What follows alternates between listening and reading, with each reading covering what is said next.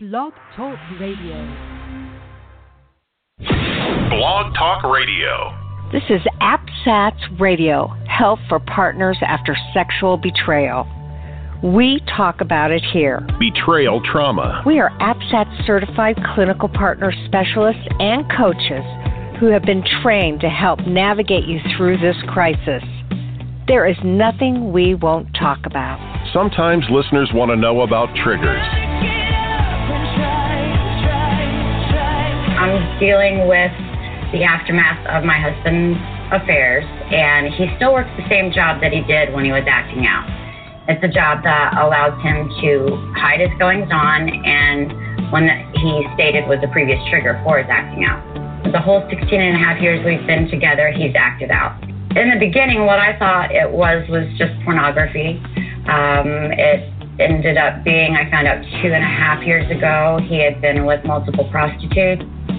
I only found out a very small portion of that until about a month ago. How do you cope with all of that when you still have to deal with unavoidable triggers? Well, of course you would feel traumatized by hearing all that information. And I got to tell you, Stephanie, that's a staggered disclosure. That's finding out little bits and pieces about your husband's behavior throughout a time period, making you feel insecure, unsure, and unsafe.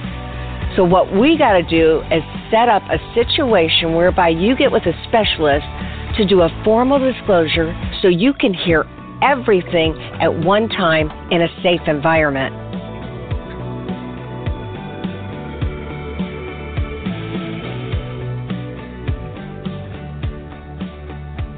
Well, welcome. I am Carol Chief, and I am here with you on Betrayal Recovery Radio. We're here for the partners. This show is specifically sponsored by AppSats.org. That's AppSats.org. The only certification program that teaches clinicians and coaches how to be available, accessible, and therapeutic to partners when they're going through this kind of trauma and this kind of crisis. And, you know, it's such an opportunity for me to get to share some of the issues that are occurring in the world today that directly affect partners. I mean, many of you know that when you discovered the sex addict's betrayal, it might have been prostitution, it might have been voyeurism, it might have been multiple affairs, it might have been pornography. Regardless, you were absolutely traumatized. And if you weren't, I guarantee you that it did on some level leave you wondering what was going on with your husband and why you didn't see it. Now, I got this email this week from a woman who felt like her support group had traumatized her. And one of the things we deal with in AppSats is we help people to deal with the potential abuses that occur involuntarily.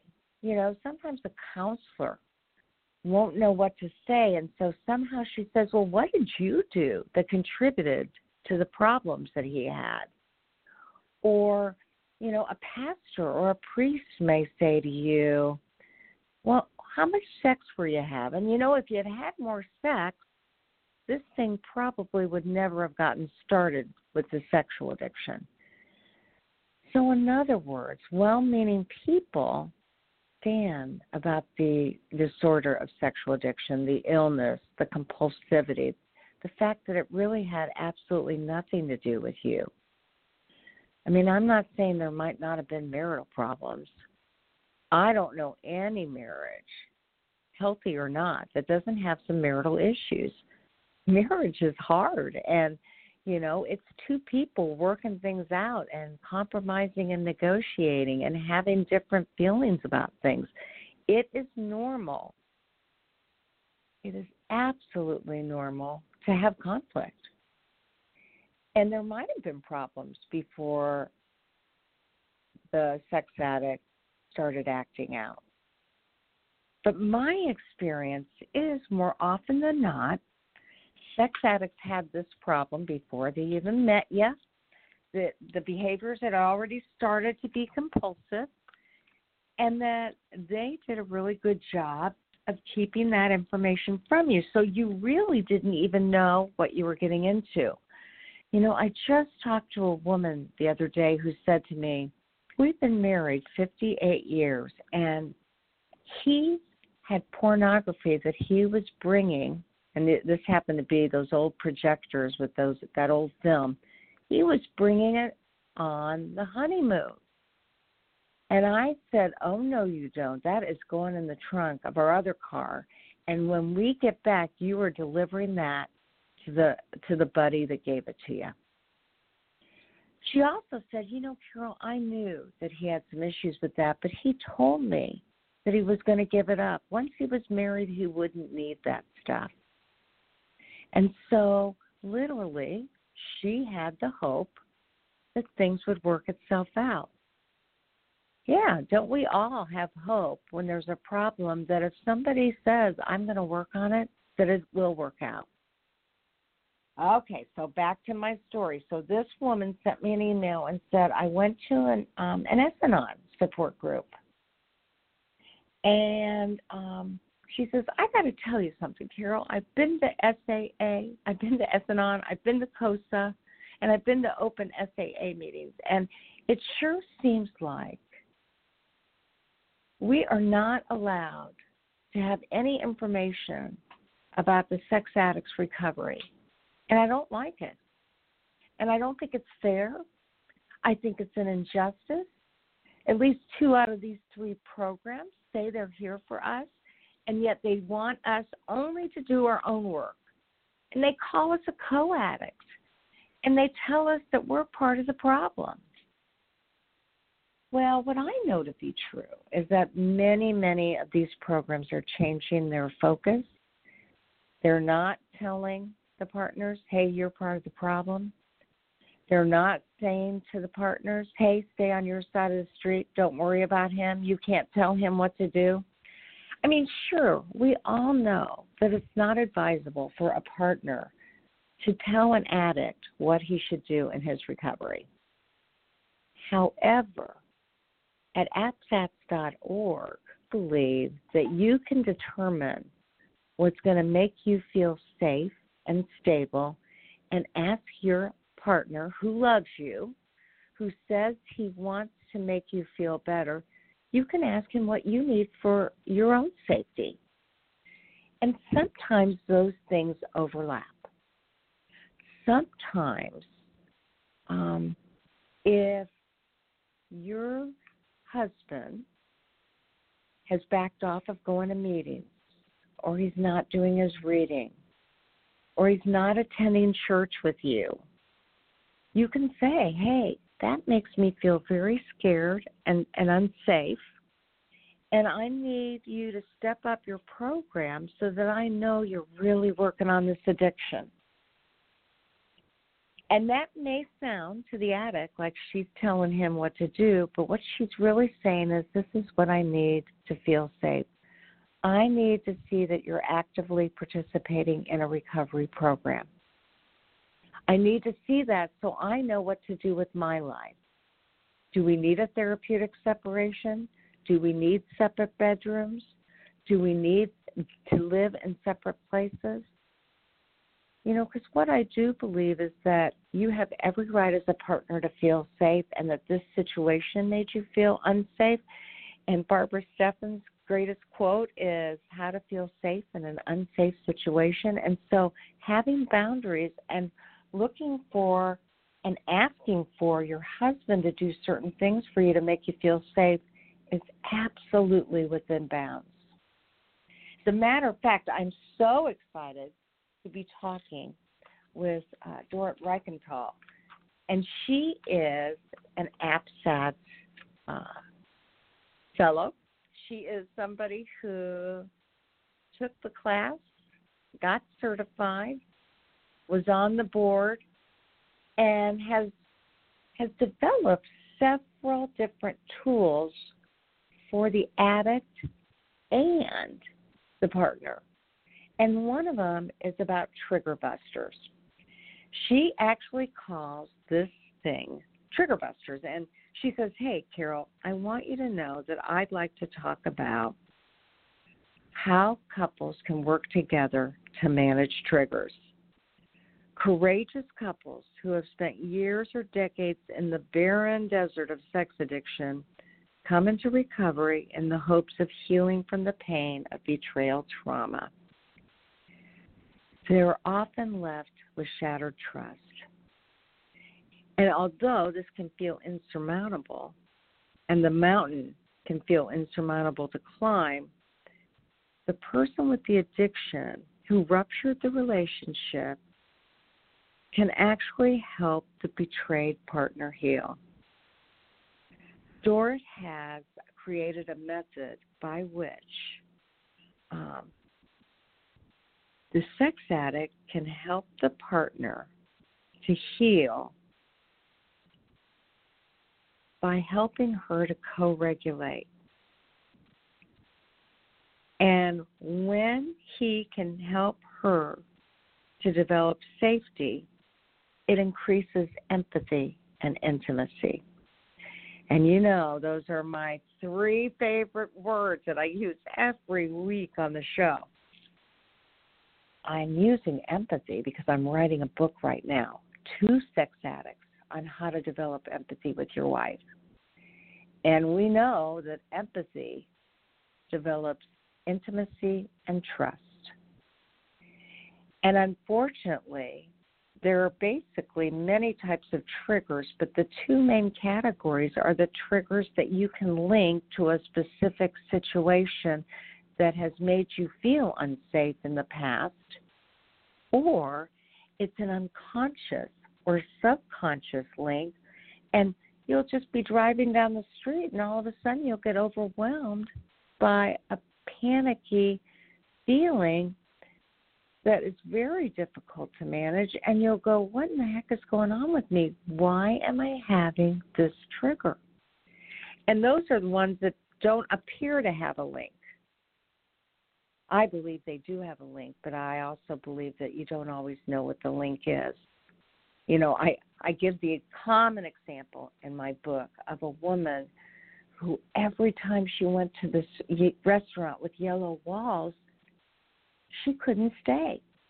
She had panic attacks. Her heart was racing. She wanted to cry. She had racing thoughts. She was flooded with feelings. Over 2 years to figure out that the discovery of his sexual addiction occurred in their yellow kitchen when she saw the prostitute's message, actually her text, to her husband. And one day when she figured out that's why she couldn't go into this restaurant because it was yellow, the exact same color of her kitchen,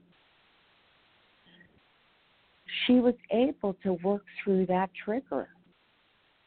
Now, I remember her looking at me like a deer in the headlights, and she said to me, okay, I get why I was triggered when I went to this French restaurant. She said, but why don't I get triggered when I go into my own kitchen? And I said, you know, the brain works in unusual ways. And, you know, it's the same reason why the sound of a text going off may trigger you 1 out of every 10 times. It doesn't trigger you every time, but it does trigger you some of the time. Or an anniversary date will trigger you year 1, 2, and 3, and then years 4 and 5, you get through those dates. That may be to your anniversary, that may be to discovery, that may be to disclosure. And then years 6 and 7, you have really tough times around those dates again. So what you've got to do is be gentle with yourself. And Dorit and I are going to be talking about how the addict can help you to manage the triggers. So make sure to download this show so that the two of you can listen to it together, because this is vital information, and Dorit has spent a lot of time on it, and I just love it. I teach it to clinicians and coaches. I'm writing about it in my book on empathy, and I am so happy to have her on the show.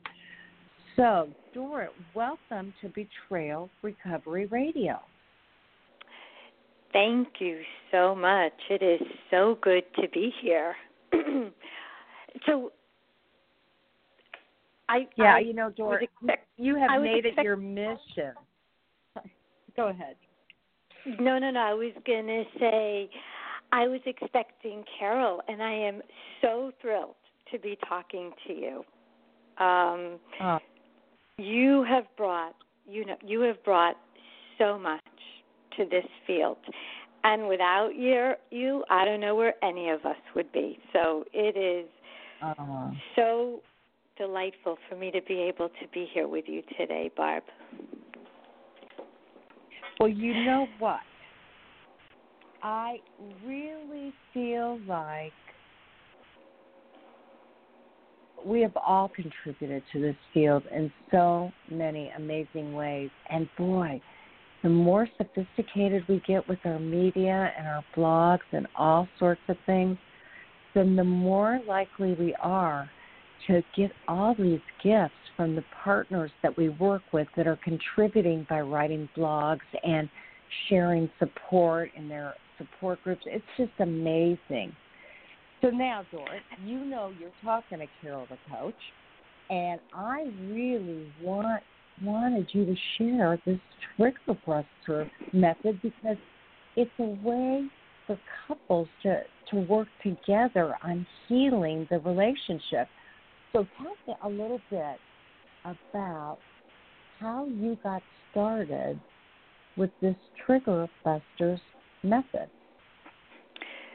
So, I recognized very early on that one of the biggest challenges that couples face are triggers. And that triggers can last for days, weeks, and sometimes months. And they're excruciating because the person that we turn to for comfort and soothing has become the source of danger for us. And I also realized in doing a lot of work with partners and groups that partners have a significantly higher rate of illness. And it's due to the trauma because of, prolonged trauma causes inflammation, and inflammation causes diseases, and it became almost a mission for me to figure out how can we begin to lessen the trauma, help couples heal. What tools can we give them that would also promote empathy and ultimately intimacy? And so it was from that mindset, like literally, we've got to do something to get these couples out of pain because triggers are just so painful and can create long-term damage. And that's when I started to think about, okay, what could possibly work? And if you think about traumas and triggers as being disconnecting, that feeling a source of danger and having to respond in terms of fight, flight, freeze, or a shame spiral, then the antidote to that would be connection. But we know that the connection has to be very carefully planned ahead of time, because with triggers, if a person is having a flight response, then connection might feel even more endangering. And so with trigger busters, it's a technique that a therapist or a coach works with the couple ahead of time, and then they work maybe on a past trigger to see what would work for this couple, or what are some of the possibilities in the middle of a trigger would help to restore safety, bring the brain back online, and connect the brain and the body. So did I say a little bit too much there? No, I don't think so at all. But you have always been a proponent of the coupleship, and you've done this for over a decade. So you actually coach the client and her husband, or whoever the addict is, to regulate the trigger by doing lots of different things. And I wondered if you'd be willing to share, in actuality, what a trigger buster is. Okay. So in reality, as soon as one person gets triggered, the other partner gets triggered. So basically, you've got two triggered people trying to restore some safety. And I typically work with the addict. I say, you broke it. The onus is on you to fix it. And I'm here to help you, to show you how to do that. So the first thing the addict wants to do is to find out, okay, be sure, are you triggered? Is that what's happening right here, right now? And we start with the what not to do. And the what not to do is don't blame, shame, defend, minimize, invalidate, judge, criticize, debate, stonewall, and especially don't correct with irrelevant details, or withdraw, or escape, or project anger. Because any one of the... Go ahead. I'm so glad you said that, because unless an addict knows not to do that, there is such a natural tendency for him to go into that shame cycle, or at least that blame cycle, and go, well, I'm really working on that, and haven't you noticed that it's much better now? And he's not staying in tune with the partner's trigger. He's more concerned about the fact that he's thinking that she's saying that he is triggering her right then and there. Right. And we know that with a trigger, the brain can't differentiate past from present. And so we're feeling cumulatively every trigger, every body sensation that we're feeling in that moment, in the body, we're feeling it cumulatively going way back to infancy and childhood and throughout the lifespan, that same body sensation, which is what makes a trigger so powerful, so painful, and really scary for the addict, who has to then reach into that trauma vortex and literally, like Alice in Wonderland, who's free falling down that rabbit hole, put her hand in and pull her out, rescue her.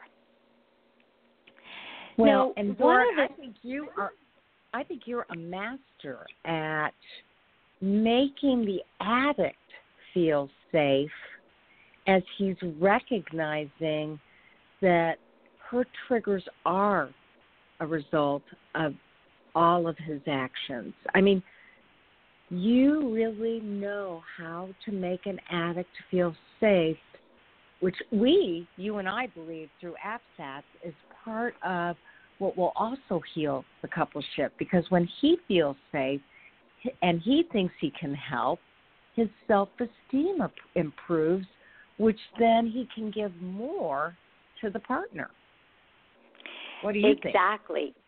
Well, could not have said it better myself. In fact, one of the things that there are two things that I also say as a groundwork to beginning to understand how best to utilize trigger busters. And the first thing is, sex addiction and narcissism go hand in hand. And that the antidote to narcissism, which is an inflated ego, is esteemable acts, self-esteem.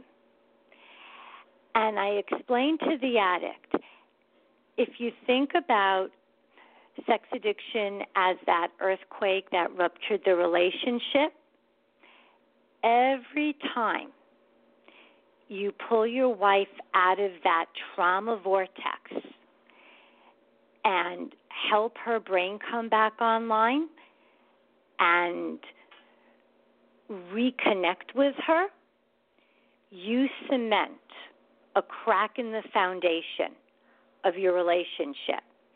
And if you keep doing this over and over and over again, you will have such a strong foundation that it's going to take a 9.0 earthquake or a major relapse to rupture that relationship. And the addict sees that, oh, wow, I have the power to help her heal. Mm-hmm. Does that make sense? And that, again, that's that esteem thing you were talking about that helps to deflate the need to be narcissistic, but inflates that feel good about helping his wife to heal. And it's real. It's because the other part of recovery is connecting to the real self. Mm-hmm. Because that's the real self, the core, is strong, competent, capable, loving, compassionate. The false self is, that's the addict part. Lies, cheats, deceives. And so with esteemable acts such as trigger busters, we're empowering the addict to help his wife heal. And it's done through connection and developing empathy, which then leads to intimacy. And so next. Yeah, so I want to ask you, because you started to say the very first part of a trigger buster is when you ask, when he checks in with his wife and asks her how she's doing, what is she feeling, right? Right. And so we went through the do nots. Right. And the next thing you want to do is validate, validate, validate. It makes sense to me that you're triggered. Now, this is the tricky part for everybody. Because everybody says, well, what if it doesn't make sense? What if I don't get it? That's not what's important right now. What's important is that you see, she's triggered. She's in a burning building.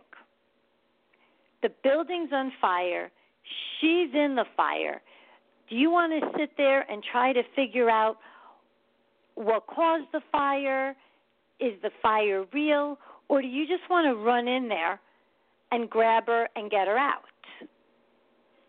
And so validating. It makes sense to me that you feel triggered, scared, angry, unsafe. You've got plenty of time later on to download and find out what was happening. But in this moment, all you want to do is validate. Because the moment you validate and she hears the word, it makes sense to me, her brain is going to begin to come back online. Okay. And so then, if a trigger can't differentiate, if the brain can't differentiate between past and present, then we want to orient to the here and now, and that's step 2. The addict wants to gently remind the partner that nothing bad is happening right now, that she's safe, I'm keeping you safe, I am right here with you. This looks like a bad trigger, but I'm not acting out now. I'm right here with you, and I have your back. And with that, we negotiate in session. What somatic resource, what bodily connection can be made at this point that would feel safe in order to reconnect? And I instruct the addict that if she's triggered because of a real slip or relapse, you do not do this. Then trigger busters absolutely do not do this because that's gaslighting. This is only if it's a trigger and that in the moment nothing bad is happening. It feels awful. Audience is new to some of the jargon, and you said if he is not in good recovery, then he shouldn't be helping her manage her triggers because he is still causing triggers whether she even knows it or not, because he's participating in behavior that are sexually addictive in nature. Now, you referenced gaslighting. You said, because he's gaslighting. So tell our listening audience, what is your definition of gaslighting? Altering a person's reality. So, for example, if the partner is triggered because she's discovered porn on his computer, that's a slip or relapse. She's not just triggered, she's traumatized because she just had a discovery. And if the partner has a discovery, you don't say, you're safe, I'm right here with you, I have your back. You don't. You've just slipped. And therefore, you can't do trigger busters. You're only going to exacerbate the situation and re-traumatize her. Does that make sense? Yeah, that makes sense. Yes, 100%. And so, again, gaslighting is creating an altered state of reality, and it's not true, it's not authentic, it's not real. And, boy, that's what a lot of my partners, that's when they say, I felt so crazy. It was like he was saying one thing, and I was feeling another, and yet he was not in any way confirming my reality. He was only confirming his own. Right. Exactly. And so, and it's done to protect himself. And when he does that, again, he is re-traumatizing her. And it's a form of emotional and psychological abuse because it's crazy making. So when I work with couples, he has to really get that trigger busters is about restoring emotional safety and connection. And that's how he rebuilds trust. That's how he strengthens the foundation of the relationship. And this is doable. This is, once they put this into action, they're like, oh, wow, this actually works. I can do this. Got it. And yeah. And so I'm right here with you. I have your back, and we negotiate in session. So what would feel comfortable? Can he put his hand on your back and just go up and down your back so that it's symbolic of he's got your back? Or do you need him to maybe put both his hands on your shoulders, or maybe on top of your head or behind your neck, head or neck, and squeeze? It's all about bringing your brain back online. And when your brain is offline, you're often flooded, and you can't really hear the words or process, which is why it's so important to use the body as a way of bringing the brain back online and using touch. And it's got to be done ahead of time so that everybody knows what that symbol is and it doesn't feel threatening. And then the last step is to de-escalate, which means that as the partner's hijacked brain comes back online, the recovering addict really attunes to the partner and says, wow, that was a really bad trigger, but you're safe right here, right now. I've got your back. I'm not doing anything to put you at risk. And again, we negotiate. Is it okay for him to reach for you? Like reach his hand out, hold hands, maybe a hug. No words. At this point, there are no words. It's literally looking, feeling her body relax as she recovers from the trigger. And then it's just holding until she's able to talk again.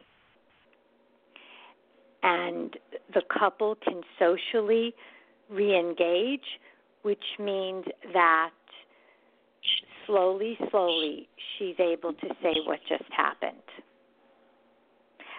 You were late, and I thought maybe you went to a bar, a strip club, whatever the trigger was.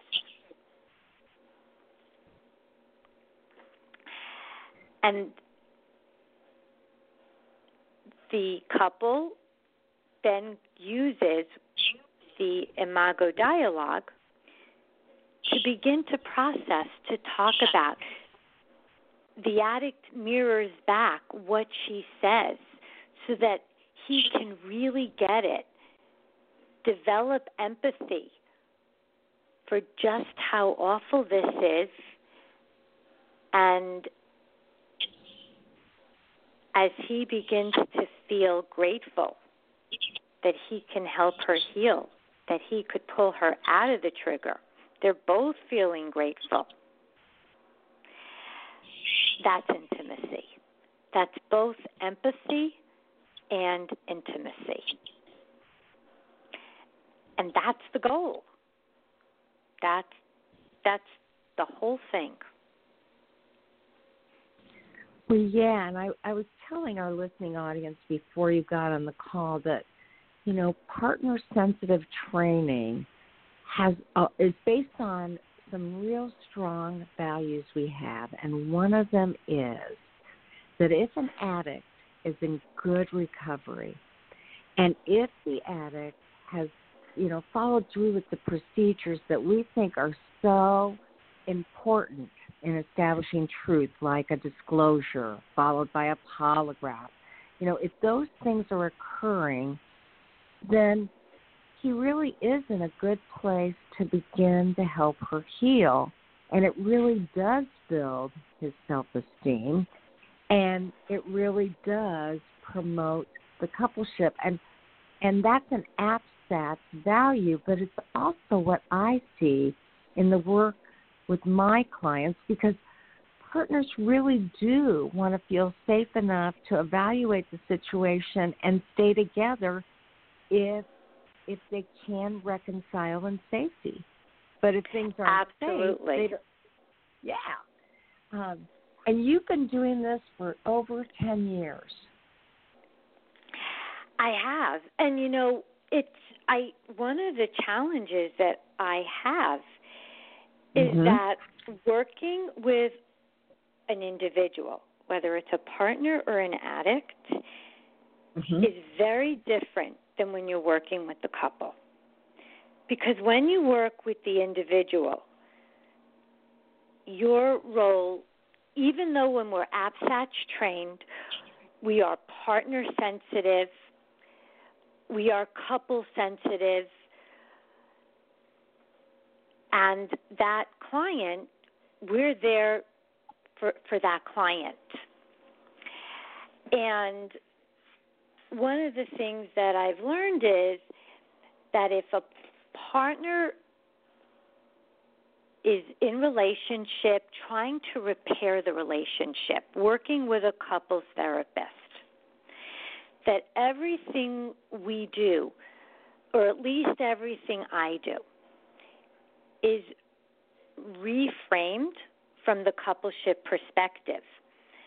And so, for example, oftentimes when I receive a boundary list, and as a couples therapist, I'm asked to review the partner's boundaries with the couple. I read the boundaries, and it's very much written from the perspective of protecting the partner. Does that make sense, Carol? Absolutely, from protecting the partner. That is our number one goal. Right. And when I read those boundaries, and I usually do a session with the partner, I go over that list with her, and then I say, so let me ask you something. Would it be okay if we just looked at the boundary and see if we could tweak it so that it's more relational? And, we know that typically the boundary is if you or when you, I will. And so let's say, for example, if you communicate with a previous sex partner, I will ask you to move out or to leave the house. And then I add, until I feel confident that you understand the impact it had on me and that you show me that you are committed to protect me and my safety. Now that boundary becomes a relational boundary because it's not only meant to protect her, it's meant to protect him and to show him the way of how to restore, how to rebuild trust and safety. And so the challenge working with couples is how do we right from the get-go in everything that we do keep at the forefront of our brains that we're looking to restore trust and safety to stabilize the couple so that we could reduce the trauma, reduce the triggers, and keep people healthy and having rebuilding a healthy relationship. And I know that was another mouthful, but it's just something that's really preoccupying me as I do more and more work with couples, the need to make it a we process, no matter, what it is that we're dealing with. Does that if I may, yeah, it makes really good sense. If I may, Dorit, that can get really confusing. And so I was talking earlier before you got on the call about, the very old traditional model of sexual addiction and support groups, SAA, SA, S-Anon, COSA. And it used to be that they did not see the importance of that last piece you were talking about, which is when the partner determines what it is that she needs to feel safe, she, in a very calm, gentle way, needs to assert herself and let her know what she needs so that, A, she's spoken her boundaries, and B, she's helped to make that clear for him, and then C, on some level, she's giving him another layer of accountability because she's saying, this is what I need from you. And sometimes in support groups and in old traditional models with therapists that don't know what they're doing, they'll say, you can't tell him what to do. You're just going to have to take care of yourself. And APSATS believes, no, you need to share what your needs are, even if they directly affect him and his recovery. And it's good to be clear and direct about what you need, feel, and want. Would you agree? Absolutely. And the more clear and direct we are, the more everyone understands what it takes to heal. And I think that I've never met a partner who wants to be mommy in the relationship and tell the addict what you need to do, and here's the punishment or the consequences if you don't. I think every partner wants her husband to be an equal partner, and that it's why it's so important, like even in creating the boundary, that it be relational, that here's what I need. I need to know that you're not going to betray me, that if you talk to a previous sex partner or you go to a massage therapist, here's what I'm going to do in order to keep myself safe. And when you understand the impact it has on me, because that's what we're talking about with trauma, it's that impact. And that's never been part of the traditional 12-step model, the impact that your behavior had on me. Because staying on your own side of the street, not being able to say, when you do this, this is what it does to me, and when you get it, and I'm confident that you get it, and you're not, and you're committed to not doing that again, I could come back and be in relationship with you. And that's the missing piece. It's that, no, I need you to cross over to my side of the street. I need you to understand the impact it has on me. And I need you to make a commitment to me that you get it and that you're not going to hurt me, because if you do, I'm going to have to protect myself, and here's how I'm going to do it. You're exactly right. And, you also have come up with other additional tools to help couples and to help the sex addicts and partners. And I know that you offer workshops that really allow couples to spend an extra amount of time working on their tools. Do you have anything coming up for addicts, partners, or couples? Yeah, I do. So I've been working with an amazing couples therapist who has been doing this work for just couples work for 30 years. Her name's Mary Kay Cucharo. We're in L.A. And Mary Kay didn't have a background in sex addiction. Yes, anyone who does couples work does betrayal, it works with betrayal trauma.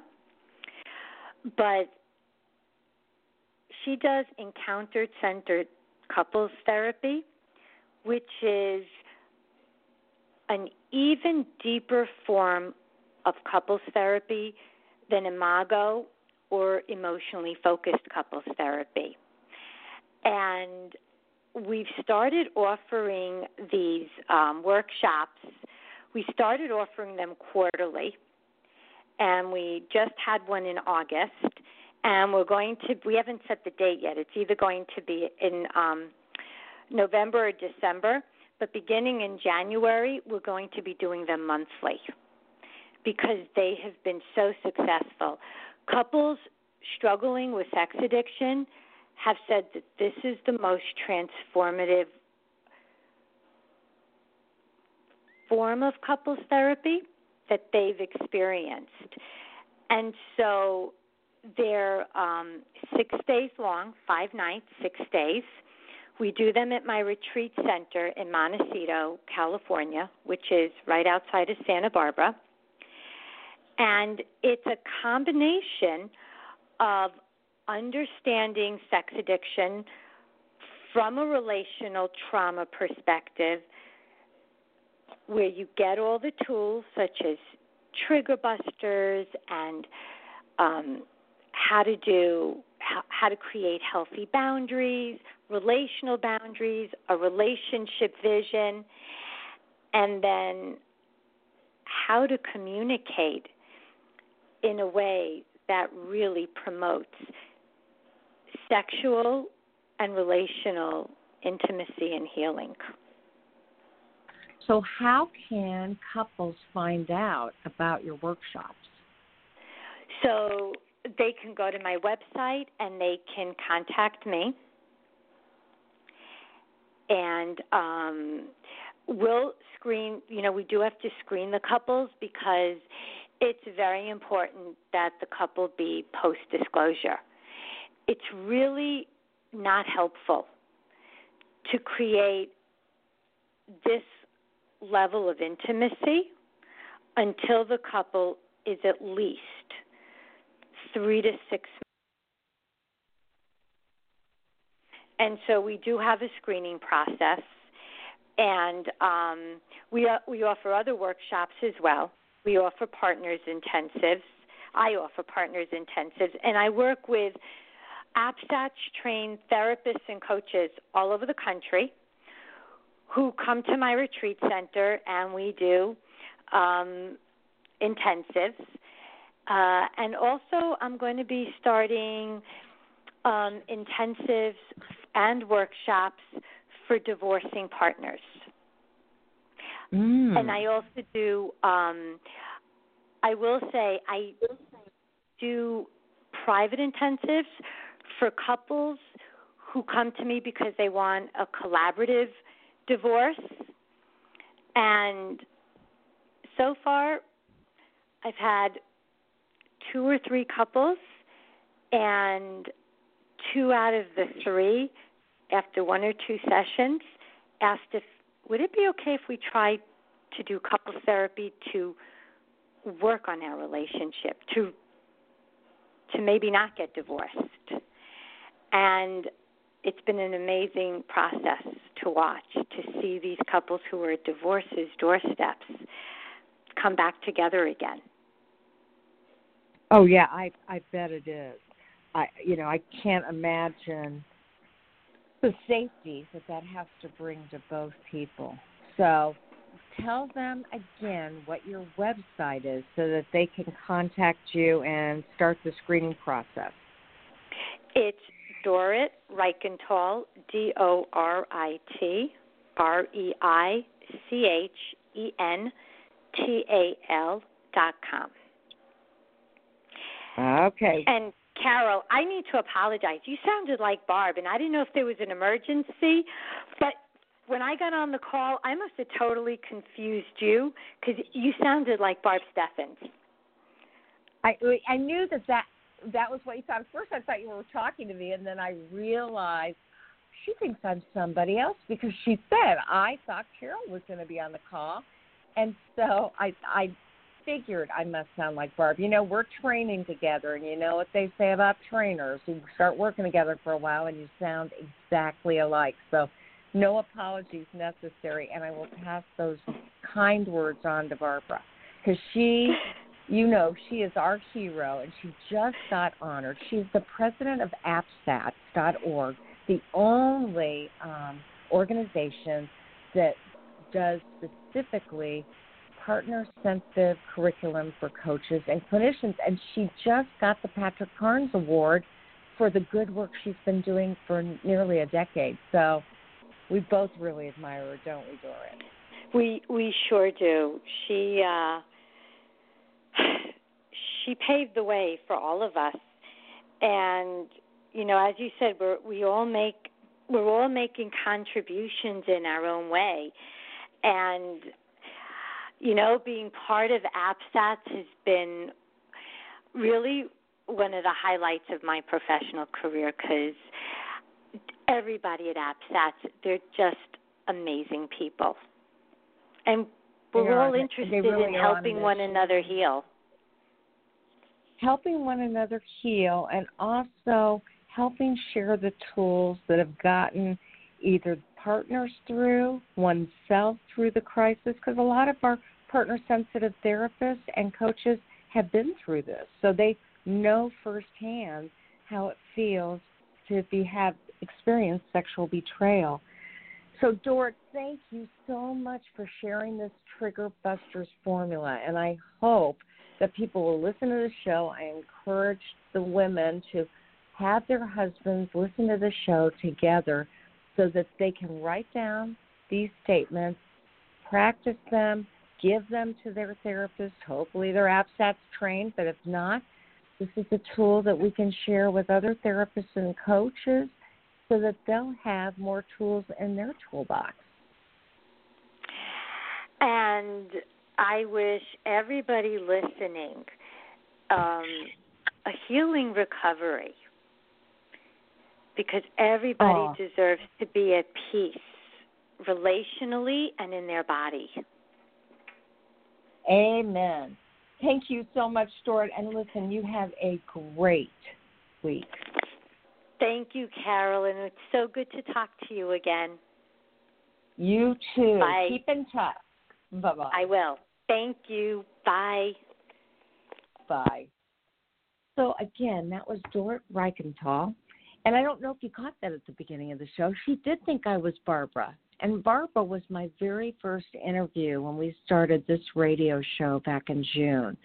I thought it was very appropriate for the president of AppStats and the author of My Sexually Addicted Spouse be on and share her wisdom with us. Now, you know that you can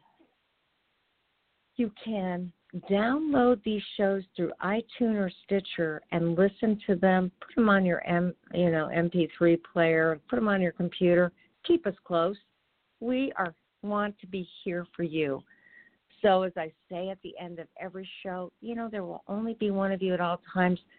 Fearlessly have the courage to be yourself and take Dorit's words to meaning when she says you have the right to feel that serenity and that calm that everybody deserves to have. Make it a great week, and I will talk to you later with more Betrayal Recovery Radio.